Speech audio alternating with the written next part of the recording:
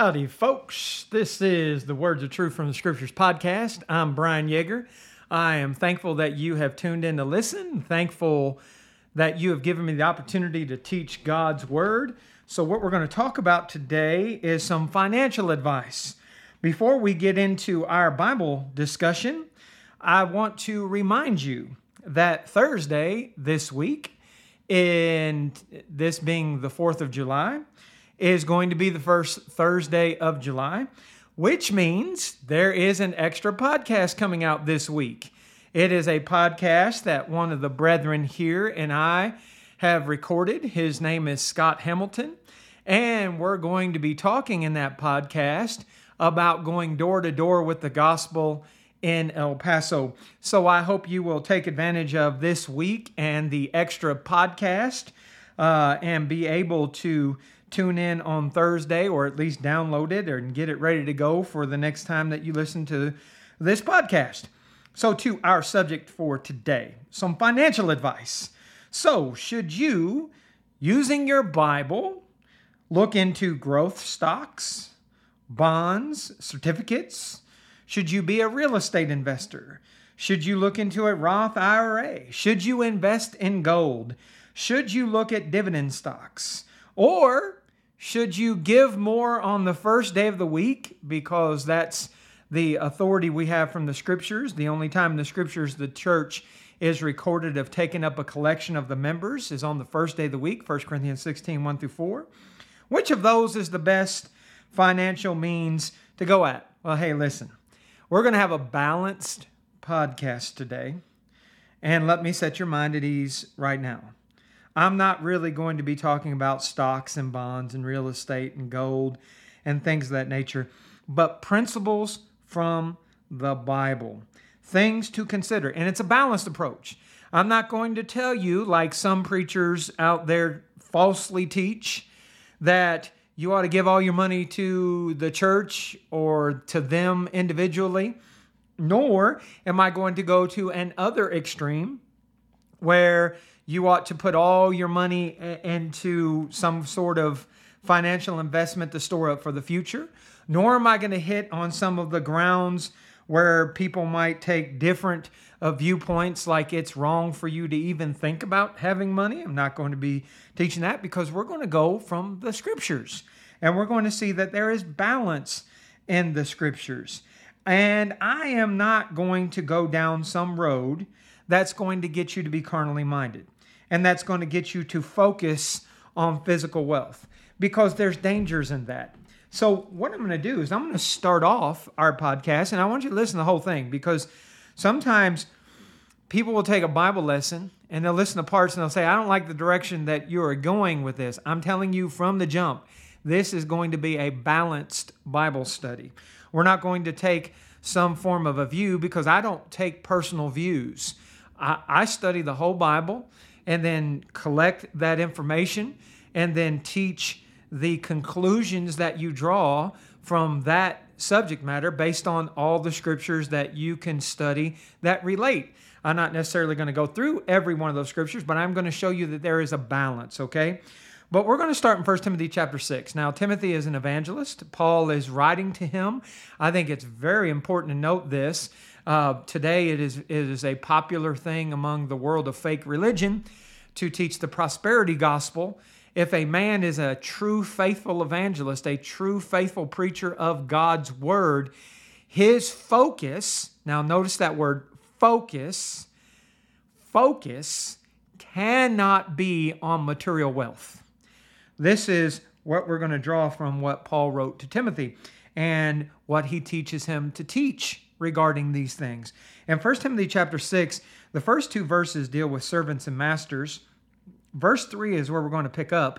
It says, if any man teach otherwise, and consent not to wholesome words, even the words of our Lord Jesus Christ, and to the doctrine which according to godliness, he is proud, knowing nothing, but doting about questions and strife of words, whereof cometh envy, strife, railings, evil surmisings, perverse disputings of men of corrupt minds, and destitute of the truth. Notice this statement. Supposing that gain is godliness.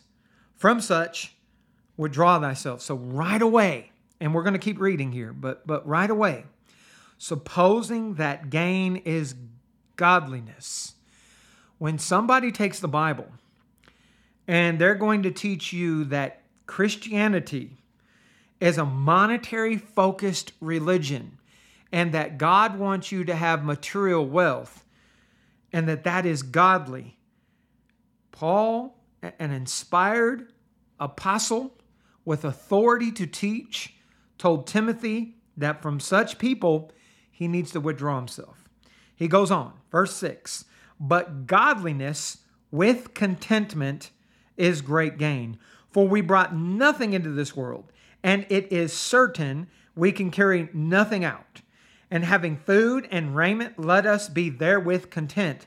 But they that will be rich, that is, those people that desire material wealth, fall into temptation and a snare, and into many foolish and hurtful lusts, which drown men in destruction and perdition. For the love of money is the root of all evil, which, while some coveted after, they have erred from the faith and pierced themselves through with many sorrows. There's balance in this verse, by the way. It doesn't say money is the root of all evil. It says the love of money. And it doesn't say that people that have money have erred from the faith. It talks about those who have coveted after. Those balance points are very, very, very important to recognize in God's word. So in verse 11, Paul tells Timothy, but thou, O man of God, flee these things and follow after righteousness, godliness, faith, love, patience, meekness. Fight the good fight of faith. Lay hold on eternal life whereunto thou art called and hast professed a good profession before many witnesses. I give thee charge in the sight of God, who quickeneth all things, and before Christ Jesus, who before Pontius Pilate witnessed a good confession, that thou keep this commandment without spot, unrebukable, until the appearing of our Lord Jesus Christ, which in his times he shall show, who is the blessed and only potentate, the King of kings and Lord of lords, who only hath immortality, dwelling in the light which no man can approach unto, whom no man has seen, nor can see, to whom be honor and power everlasting. Amen. Notice we come back to finances. Charge them that are rich in this world. Now this is very important. You're not going to hear, so listen carefully. You are not going to hear, charge them that in this world to give all of their money to the church, or give all their money to some evangelist, preacher, elder, or whatever other identifier that person use. It doesn't say if you're rich, you need to part with all your funds. Now, there are people that will use Acts chapters 2, 3, 4, and 5 and teach that you're to give everything. Well, in Acts 2, 3, 4, and 5, there was a unique situation which I hardly should say will ever be duplicated on earth again, where in Acts 2, Jews had come to Jerusalem for the day of Pentecost, and they heard the first sermon of the gospel of Jesus Christ that was preached on earth, and they obeyed the gospel. They that received the word were baptized, and added unto them about 3,000 souls, Acts 2:41. Now here's the thing. At that time, there was one congregation on earth. So all those people who obeyed the gospel stayed in Jerusalem, but they weren't from Jerusalem, not all of them. So the people that were from Jerusalem had to pull their funds and resources together to support their now brethren in Christ. That's a unique situation.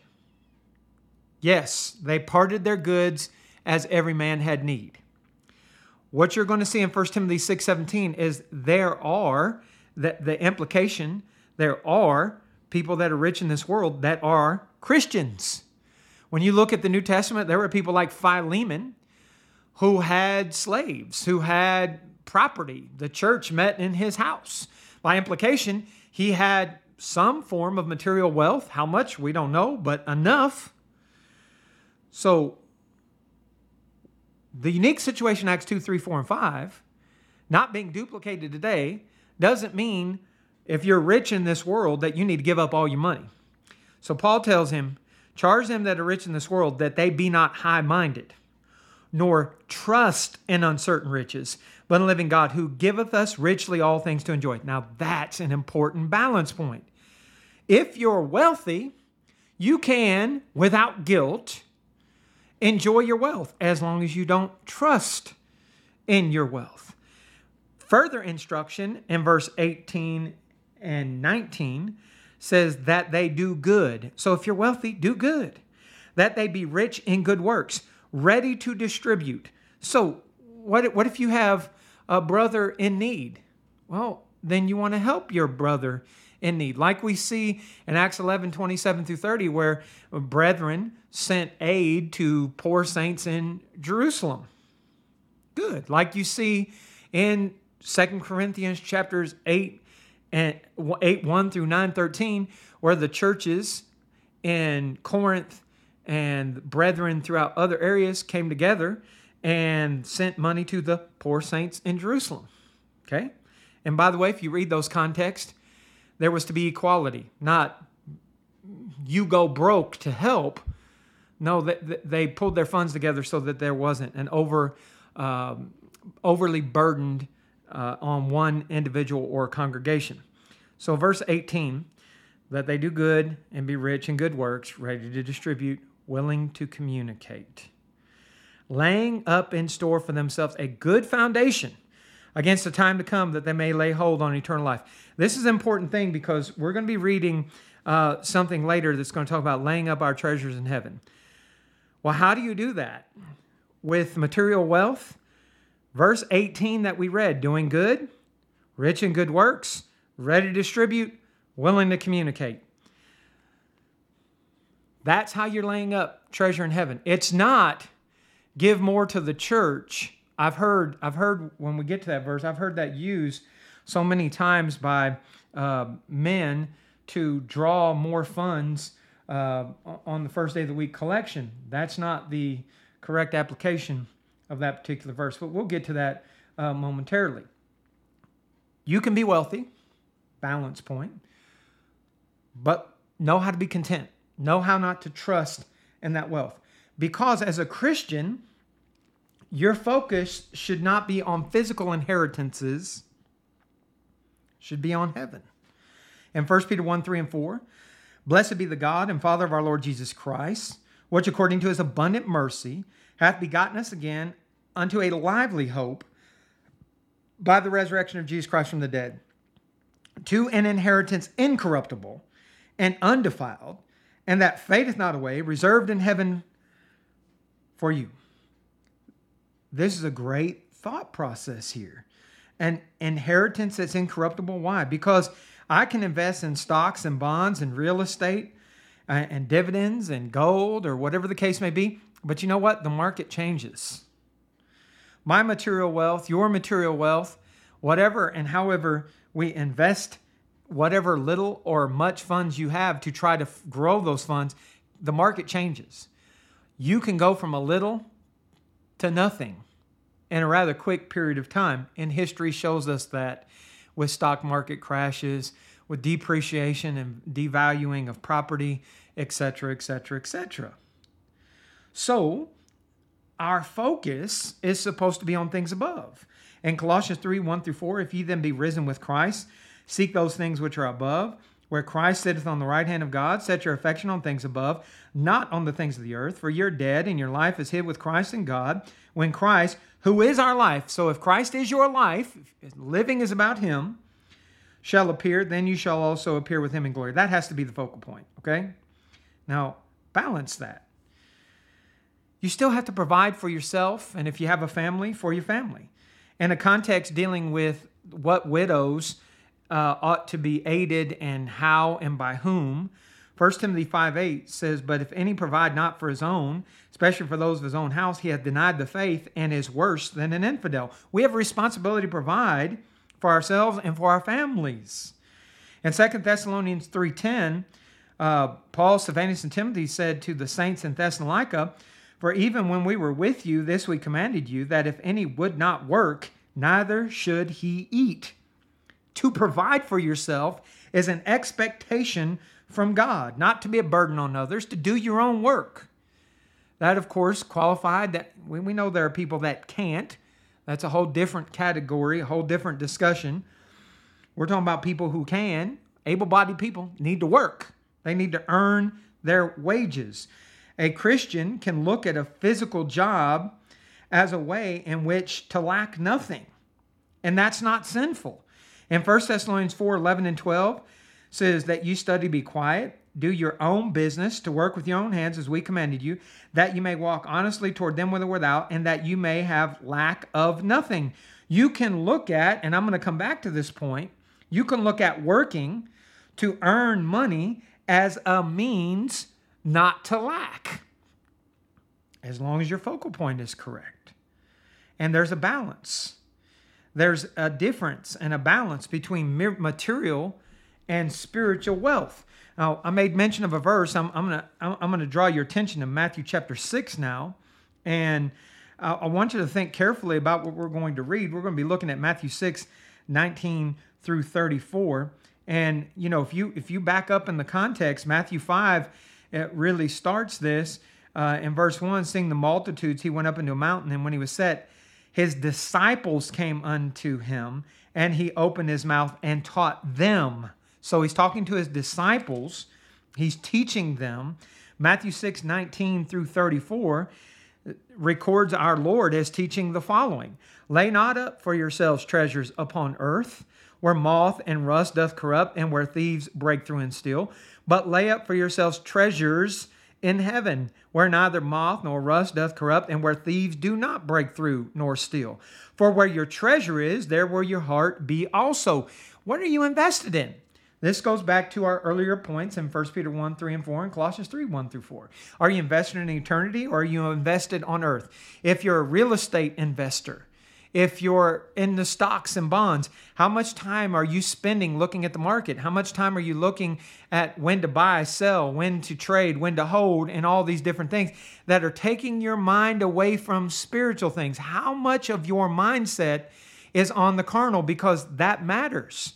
If your mind is carnal, Romans 8:5-8, it's impossible to please God. Paul couldn't even teach the Corinthians about things they needed to hear because they were yet carnal. 1 Corinthians 3:1-3. So we got to balance this, right? We got to be able to balance. I need to work to eat. I need to work to provide. I need to work so that I have lack of nothing. At the same time, I need to balance that with contentment so that my attention is not taken away from what is truly necessary and important and placed too heavily on things that will corrupt and fade and fall. So where my treasure is, there's where my heart's going to be also. What are you invested most in? Material or spiritual things? Not that material investment's wrong. We saw that in 1 Timothy chapter 6, as long as it's balanced the right way. When we look through 1 Timothy 6:3-19, we see that balance, right? So verse 22 in Matthew 6 and following says, the light of the body is the eye. Therefore thine eye be single, thy whole body shall be full of light. What are you focused on?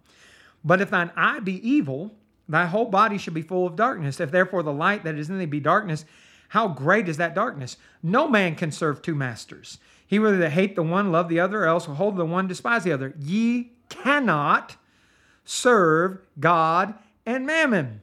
So he tells his disciples from that definitive statement, therefore I say unto you, take no thought for your life, what you shall eat or what you shall drink, nor yet for your body, what you shall put on. Is not the life more than meat, and the body than raiment? Behold, the fowls of the air, for they sow not, neither do they reap, neither do they gather into barns, yet your heavenly Father feedeth them. Are you not much better than they? Which of you, by taking thought, can add 1 cubit unto his stature? And why take ye thought for raiment? Consider the lilies of the field, how they grow, they toil not, neither do they spin. And yet I say unto you that even Solomon in all his glory was not arrayed like one of these. Wherefore, if God so clothe the grass that is in the field, which today is and tomorrow is cast in the oven, shall he not much more clothe you, O ye of little faith? Therefore take no thought, saying, what shall we eat, or what shall we drink, or wherewith shall we be clothed? For after these things do the Gentiles seek, for your heavenly Father knoweth that ye have need of all these things. But seek ye first, here's our balance. It's not Take no thought is more like don't be anxious over, okay? But seek ye first the kingdom of God and his righteousness, and all these things shall be added to you. If I'm putting the kingdom first, not just God, but the kingdom, so all that is in the kingdom, the Father, the Son, the Holy Spirit, my brothers and sisters in Christ, etc., etc. If I'm putting all that first, everything is going to line up the right way because that's the way God designs it. And part of that is, I know within the kingdom that I'm expected, if I will not work, neither will I eat. So he then tells them in verse 34, take therefore no thought for the morrow shall take thought for the things of itself. Sufficient unto the day is the evil thereof. I heard this great sermon on Sunday. Every once in a while here in El Paso, one of the brethren here will do the preaching, and it was on redeeming the time. Redeeming the time, looking at how you use your time, and really the thrust of the lesson. It was presented, by the way, by Scott, who's going to be in the podcast on Thursday. So this is his week for teaching, right? And he was talking about, Ephesians 5, 15 and 16, to walk circumspectly, not as fools, but as wise, redeeming the time because the days are evil. And what he was really trying to impose upon us down here in El Paso is the congregation here is at a time of peace. And he was trying to get us all to think, and I thought it was a very good thought about taking this time where this congregation is in a good place, spiritually speaking, to grow spiritually, and to put our focus on those things that we need to get stronger. Great lesson. Redeem the time. Think about the value of time, but you have to balance that. And I thought the lesson was well balanced. You have to balance that with time and chance happens to us all. Ecclesiastes 9:11, that there are things beyond your control. You may think, and listen, sometimes people will hear a preacher preach something and they'll say he doesn't understand. Well, listen, I understand the struggle of finances much more than you can imagine. And I feel on a daily basis, and I have to, lessons like this are good for me. When I'm teaching and preaching, I'm teaching and preaching to me too. A lot of lessons I teach and preach. And the men here will tell you, when I work with them on how to teach, I always tell them, start with yourself. Talk to you, then to others. Always do that self-examination process. Well, as an evangelist, as a preacher of the gospel of Jesus Christ, I am financially dependent on my brothers and sisters in Christ for my financial support. And that's right. 1 Corinthians 9, 1 through 14, it teaches that among as well as other scriptures like Philippians 4, 10 through 18, etc.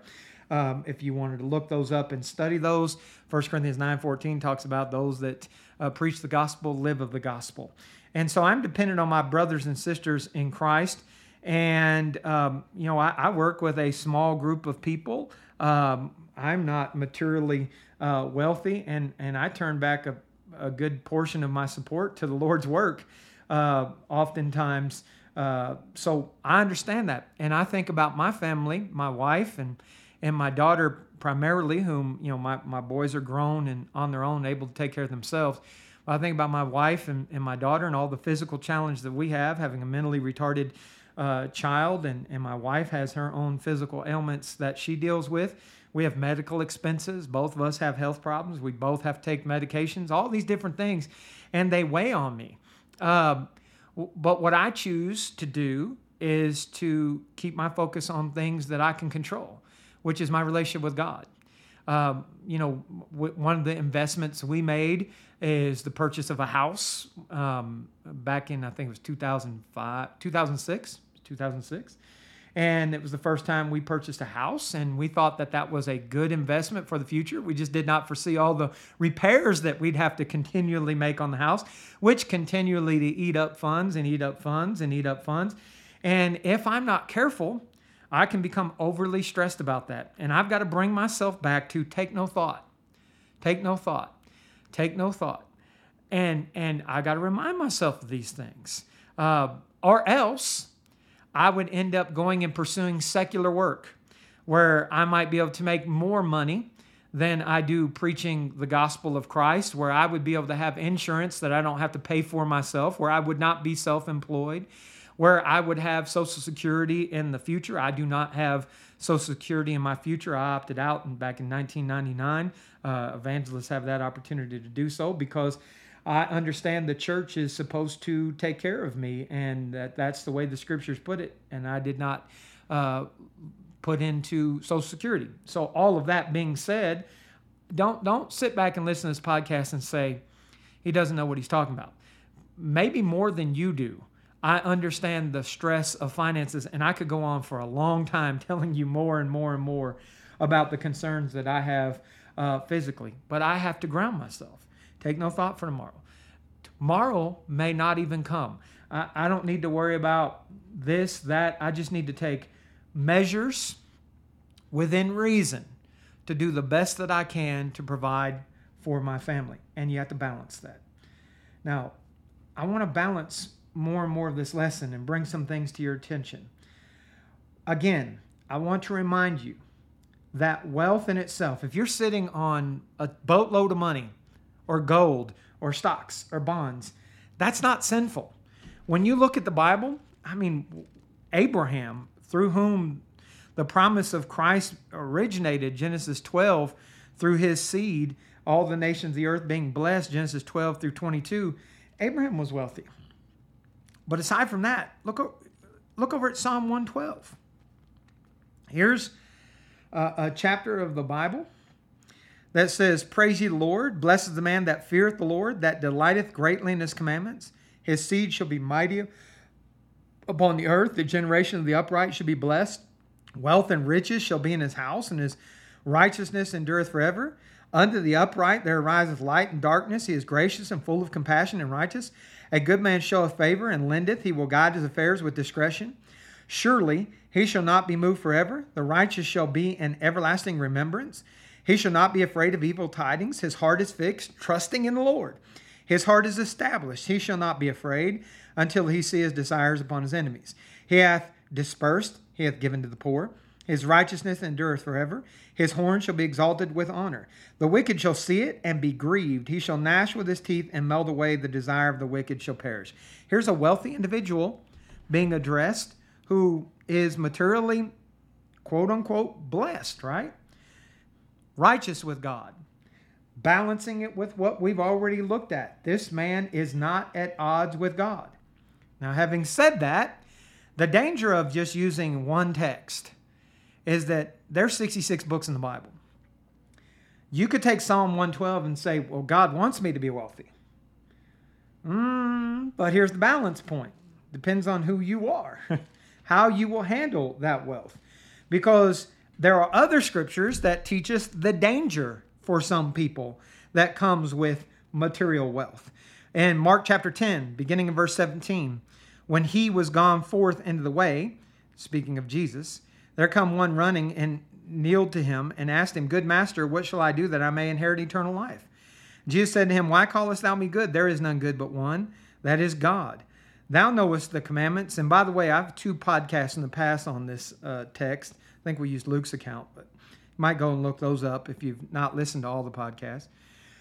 And Mark 10:19, he says, "Thou knowest the commandments. Do not commit adultery, do not kill, do not steal, do not bear false witness, defraud not, honor thy father and mother." He answered, said to him, "Master, all these things I have observed from my youth." Then said Jesus, beholding him, loved him, and said to him, "One thing thou lackest, go thy way, sell whatsoever thou hast, and give to the poor, and thou shalt have treasure in heaven, and come, take up the cross, and follow me." And he was sad at that saying, and went away grieved, for he had great possessions. Now notice what Jesus teaches from this. Mark 10:23 beginning. Jesus looked round about, saith unto his disciples, "How hardly shall they that have riches enter into the kingdom of God?" And the disciples were astonished at his words. But Jesus answered again and saith to them, "Children, how hard is it for them that trust in riches," there's the key, right, "to enter in the kingdom of God?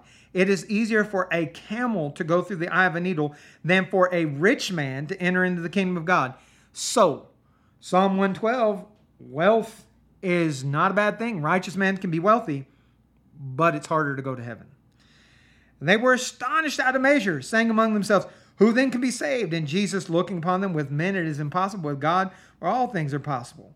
Now Peter then, in verse 28, began to say unto him, lo, we have left all and followed thee.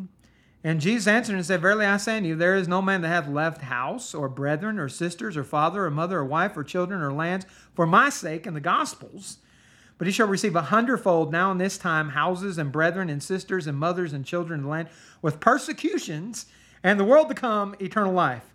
But many there first shall be last, and the last first. So when you take that whole answer into consideration, it's harder to be wealthy and to go to heaven. You still can prosper in this world, but with that prosperity will come persecutions. But the focus is in the world to come, eternal life. So from that, we learn, like we talked about in 1 Timothy 6, not to covet wealth. In Luke 12, 13 through 21, one of the companies said unto him, unto Jesus that is, Master, speak to my brother that he divide the inheritance with me. And he said unto him, man, who made me a judge or divider over you? And he said unto him, take heed and beware of covetousness. So here's the topic of the parable that we're about to get to. For a man's life consisteth not in the abundance of the things which he possesseth. And he spake a parable unto them, saying, the ground of a certain rich man brought forth plentifully. And he thought within himself, saying, what shall I do? Because I have no room where to bestow my fruits. And he said, this will I do. I will pull down my barns and build greater. There will I bestow all my fruits and my goods. And I will say to my soul, soul, thou hast much goods laid up for many years. Take thine ease, eat, drink, and be merry. But God said unto him, thou fool, this night thy soul shall be required of thee. Then who shall those things be which thou hast provided? So is he that layeth up treasure for himself and is not rich toward God. Oh, there it is. See, you see Matthew 6, 19 through 34 there. You see 1 Timothy 6, 3 through 19 there. You see the cautions, the warning, the understanding that material wealth, it comes and it goes. And Proverbs 23, 4 and 5 says, labor not to be rich. Did you hear that instruction? Cease from thine own wisdom. Wilt thou set thy eyes upon that which is not? For riches certainly make themselves wings. They fly away as an eagle toward heaven. Money comes and goes. Wealth, possessions, they come and go. If you were to gain wealth, just don't trust in it, nor set your heart upon it. In Psalm 62:10, trust not in oppression, become not vain in robbery. If riches increase, set not your heart upon them. There is a fall ahead for the person who trusts and leans upon material possessions and wealth. In Proverbs 11 and verse 28, he that trusteth in his riches shall fall, but the righteous shall flourish as a branch. And you see that not only with individuals, but even with entire congregations. There are 7 churches addressed in the book of Revelation. And one of them is the church at Laodicea. In Revelation chapter 3, verses 14 through 22, unto the messenger or the angel of the church of the Laodiceans write, these things saith the Amen, the faithful and true witness, the beginning of the creation of God. I know thy works, that thou art neither cold nor hot. I would that thou were cold or hot. So then, because thou art lukewarm, and neither cold nor hot, I will spew thee out of my mouth. Because thou sayest, I am rich and increase with goods and have need of nothing, and knowest not that thou art wretched and miserable and poor and blind and naked, I counsel thee to buy of me gold tried in fire, that thou mayest be rich, and white raiment, that thou mayest be clothed, and that the shame of thy nakedness do not appear, and anoint thy eyes with eye salve, that thou mayest see. As many as I love, I rebuke and chasten. Be zealous, therefore, and repent. Behold, I stand at the door and knock. If any man hear my voice and open the door, I will come to him and sup with him and he with me. To him that overcometh will I grant to sit with me in my throne, even as I overcame and sat down with my Father in his throne. He that hath an ear, let him hear what the Spirit saith unto the churches. So the collective body in Laodicea trusted in their material wealth. And they did not realize that they, spiritually speaking, were wretched, miserable, poor, blind, and naked. That's what you don't want to be. You don't want to be the person that works hard, earns a good living, that has lack of nothing, like we talked about in 1 Thessalonians 4, 11 and 12, but then trust in that wealth so that you separate yourself from your relationship with God. The scriptures give us clear warnings, like love not the world. And that's balanced. I'm going to balance it. Watch how we go through some scriptures here. 1 John 2:15 through 17 says, love not the world, neither the things that are in the world. If any man love the world, the love of the Father is not in him. For all that's in the world, the lust of the flesh, the lust of the eyes, and the pride of life is not of the Father, but of the world. And the world passeth away, and the lust thereof, but he that doeth the will of God abideth forever. Great 3 verses. I have notes on these. If you look up under New Testament studies on my website in 1 John 2. In fact, we're going through 1 John here in our 90-minute Sunday morning Bible study as a congregation in El Paso right now. We're this coming Sunday we'll be likely finishing 1 John 2. I say likely because sometimes we have a 90-minute Bible study and we get through one verse because we got just a lot of great, wealthy, scriptural discussion. Oh, it's just good stuff. Now, not loving the world. Okay, so what some people do with instructions like this is they'll say, you're loving the world because you're trying to purchase something, or because you're taking care of your house, or because you keep your vehicle clean and maintained, or whatever. I've heard all kinds of different people. No. Listen. Not loving the world does not mean that you can't enjoy things in this world. In Ecclesiastes, we're going to look at a few different contexts and then come into the New Testament as well. In Ecclesiastes 2:24, says, there is nothing better for a man that he should eat and drink, that he should make his soul enjoy good and his labor. This also I saw that it was from the hand of God. In chapter 3, verses 9 through 13, what profit hath he that worketh and wherein he laboreth? I have seen the travail which God hath given to the sons of men to be exercised in it. He hath made everything beautiful in his time. Also he set the world in their heart, so that no man can find out the work that God maketh from the beginning to the end. I know that there is no good in them, but for a man to rejoice and to do good in his life. And also that every man should eat and drink and enjoy the good of all his labor. It is the gift of God. We look at scriptures like that. I can enjoy, you can enjoy the fruit of our labor.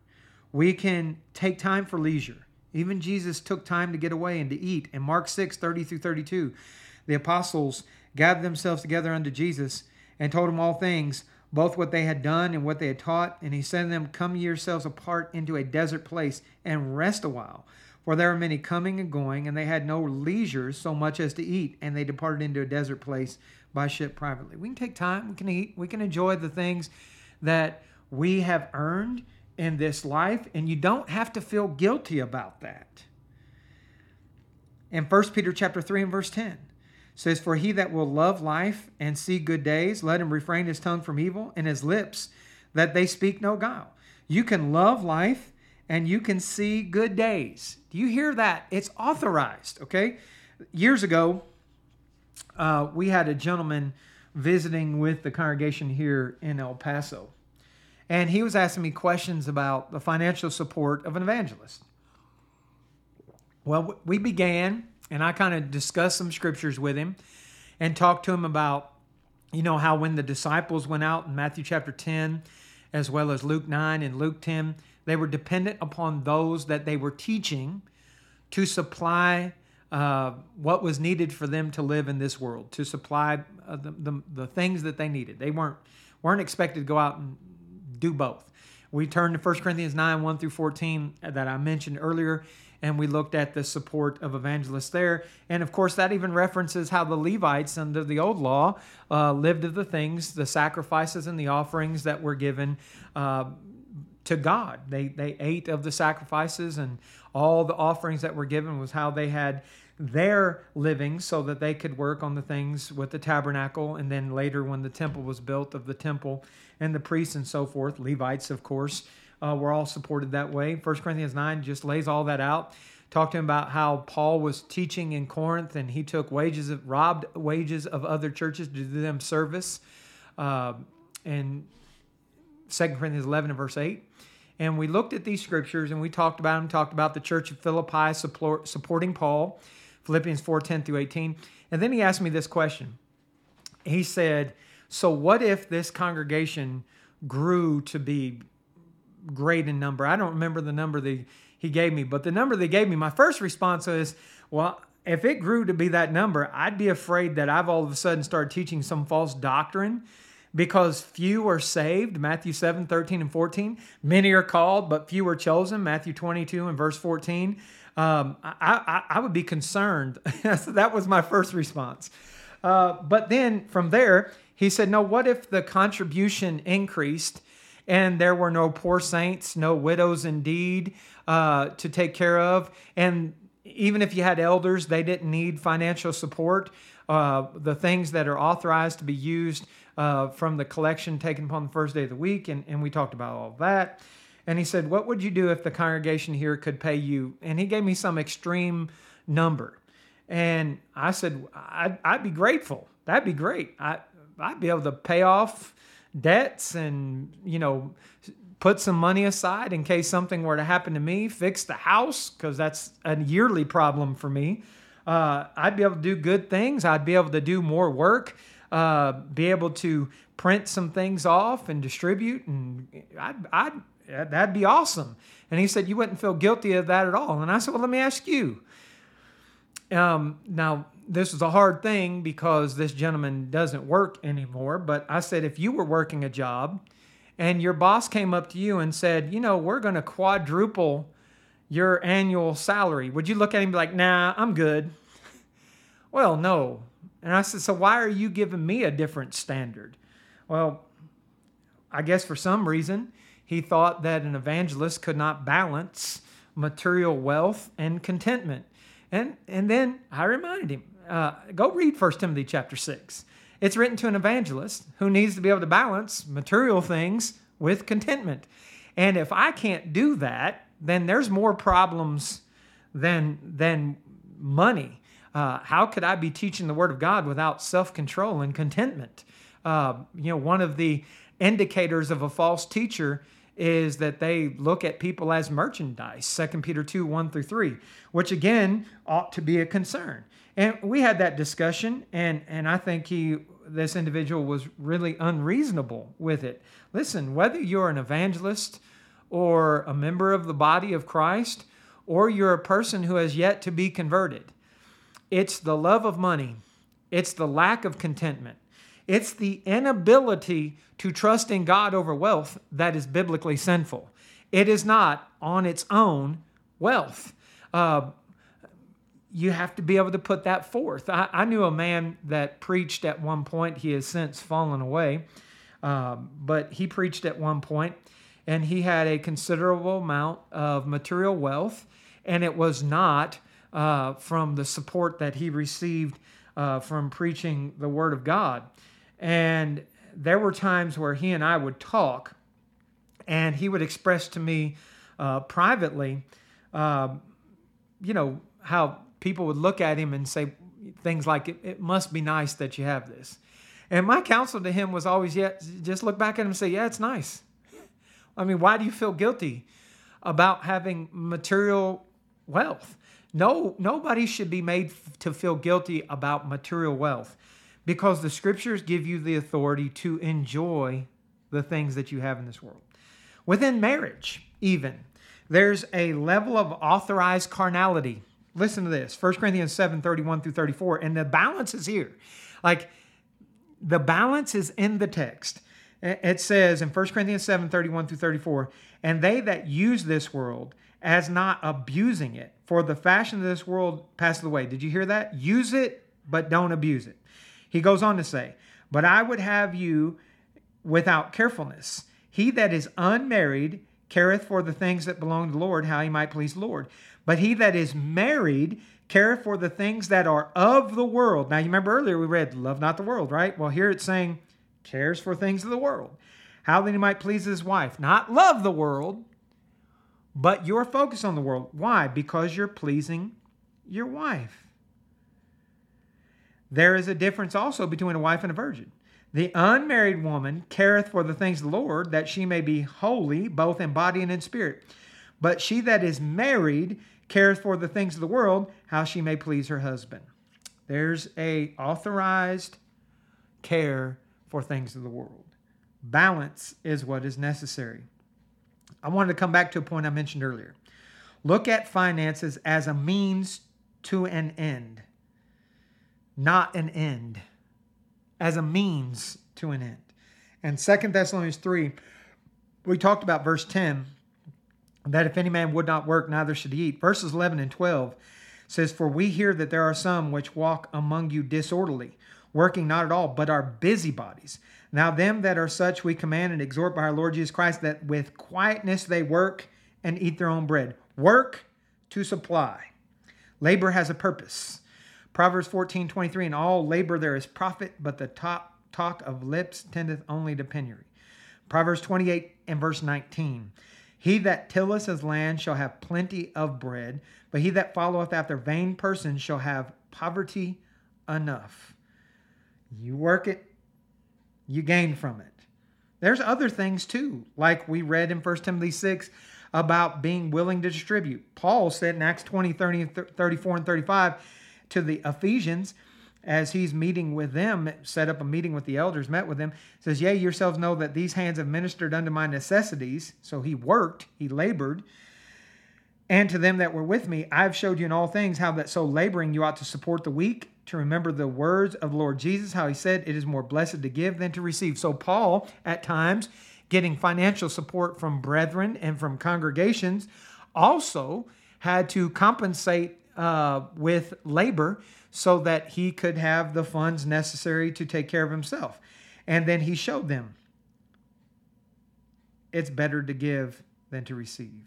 And Ephesians 4:28, let him that stole steal no more, but rather let him labor, working with his hands the things which is good, that he may have to give to him that needeth. So when you put all that together, if you're taking care of your family and you have met all your needs and you have enough to help others, you're prospering pretty well. You're doing well. You're doing good. When Paul, and I know I've referenced Philippians 4:10 through 18 multiple times, just in quick reference, I trust that you're able to go look up verses and you can write them down or remember them. But in that context, Paul said that Philippians 4:11 and 12, not that I speak in respect of want, for I have learned in whatsoever state I am therewith to be content. I know both how to be abased and I know how to abound. Everywhere in all things I am instructed both to be full and to be hungry, both to abound and suffer need. There are times where Paul had an abundance and times when he lacked. What he kept, whether he had more than he needed financially or less than he needed, because it's a context of financial support from Philippi, whether he had too much or too little, he kept contentment. That's where he was. That's what he taught. And that's the key. In Hebrews chapter 13, verses 5 and 6, let your conversation or your conduct, in other words, be without covetousness and be content with such things as you have, for he said, I will never leave thee nor forsake thee. So we may boldly say, the Lord is my helper and I will not fear what man shall do unto me. Contentment. You have to be able to have some self-control to be content. In Proverbs 27:20, hell and destruction are never full, so the eyes of a man are never satisfied. There are people that they get things, they get new things, but those things just are not enough for them. They're not enough, and they just want more and more. Paul, if you were to go on to read there in Philippians chapter 4, like we talked about, and read that, he's instructed both to be full and to be hungry, to abound and to suffer need. He says, I understand contentment, essentially. I know how to have more than I need, and I know how to lack. Well, can you balance living in a mansion with living in a shed? That's the key, right? Could you maintain your relationship with God with an overabundance, as well as like Christ when he was on earth, nowhere to lay your head? You know, we taught that in Luke 9:57 through 62. Somebody wants following. Foxes have holes, birds of the air have nests, but the Son of Man hath nowhere to lay his head. Do you have that balance, that ability, that if everything's taken from you, your relationship with God is unaltered, unchanged? You know how to both suffer need and have an abundance. For some people, and this is where self-inspection is necessary, to examine yourself, 2 Corinthians 13:5. For some people, Like that rich young ruler, he needed to sell all that he had, give to the poor, and follow Jesus because he trusted in his wealth. He loved his money. That individual, for his salvation, could not be wealthy. Maybe that's you. Maybe you're the type of person that if you had, you would just want more. One of the illustrations I use locally a lot in teaching, I like sports. I like football. I like to watch college football. I like to watch pro football. And sometimes I get a little less interested because of all the other stuff that goes on with it. Sometimes when sports become political, it becomes disinteresting to me. But when they're not, I like to watch.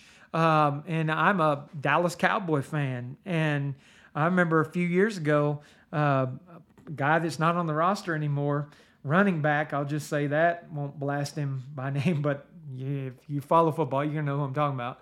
He held out. He wanted more money. Now he's not playing. Why? Because he wants more money. And he hurt the team because he wants more money. And sometimes that just gets so frustrating. Guy gets paid millions of dollars to do something that is fun, enjoyable, a game that I like to both play and observe, and making a lot of money to do it, plus endorsements and all of these other things. And he just wants more. Well, not just money. You watch players who win championships, and you watch their career, and it start off with, I just want to make the pros. And then it turns into, I just want to make it to the playoffs. And then it turns into, I want a championship. Then they get that first championship. And what is it? Right away, turn around. I want another championship. And I want another championship. And I want the MVP. And I want there's no contentment. That type of person is what you want to avoid being. Can you be good with a brand new, bigger house? Or will that become your God? Will you become covetousness? Covetous, I should say. You can't allow materialism to become your God. Ephesians 5:5 says, For this ye know, that no whoremonger, nor unclean person, nor covetous man, who is an adulterer, hath any inheritance in the kingdom of Christ and of God. It's idolatry. Wealth can become your God. It does with individuals, the rich fool, Luke 12:13-21 that we read about. And it has with congregations, Laodicea, and Revelation 3:14-22 that we read about. You have to balance it. So that's my financial advice. Examine yourself. How much do you need to live in this world? How much can you want to be in this world without that want interfering with your relationship with God? At what point will you lack contentment? That's for you to decide. The Lord leaves that up to your inspection of your own self, and thus I will do the same. That's scriptural financial advice. I hope that has been a useful study for you and that I've given you some things to think about. If I've given you questions or you just have questions that are unrelated to this podcast, call me. My phone number is 915-525-5794. I'd love to talk to you. You can email me, Brian, Brian, @wordsoftruth.net. You can visit my website, www.wordsoftruth.net. You contact me by clicking on links there. I'd love to talk to you. I'd love to hear from you. I'd love to get some feedback on the podcast if you'd reach out to me. If you're anywhere near El Paso, Texas, I'd meet you in person. We can sit down and study. We can have a good conversation. We can look at the scriptures. The scriptures are going to be the standard. I won't argue with you. We'll look at what God says, rightly divide it, and then you can take it or leave it. Just like the nature of these podcasts are. Whatever subject it is you would want to discuss. If you're in a foreign country, Poland, I don't know who you are from Poland, and I know there are a lot of people in Africa that are listening to the podcast. Appreciate all the support of the podcast, and I don't mean that monetarily. This podcast is not funded by anybody but me through the support that I receive as an evangelist from my brothers and sisters in Christ. When I speak of support, I'm just meaning people that are listening. Australia. You have people from UK, from Canada, from Mexico, and almost all 50 states. Appreciate so much those of you that tune in and listen. Some of you do so on occasion. Some of you do so regularly. Reach out to me. But if you're anywhere near me, if you're out here in West Texas or New Mexico, we got some listeners in New Mexico. If you're in Oklahoma, got some listeners in Oklahoma. If you'd like to study, we can arrange a way to do that in person. Thank you so much for listening. Again, remember, Thursday, come and listen to me and Scott, or I should say Scott and I, talking about going door to door here in El Paso, and it'd be a scriptural discussion. You also hear about some of the experiences that we had, and I hope you'll enjoy that. Thank you again. Till next time.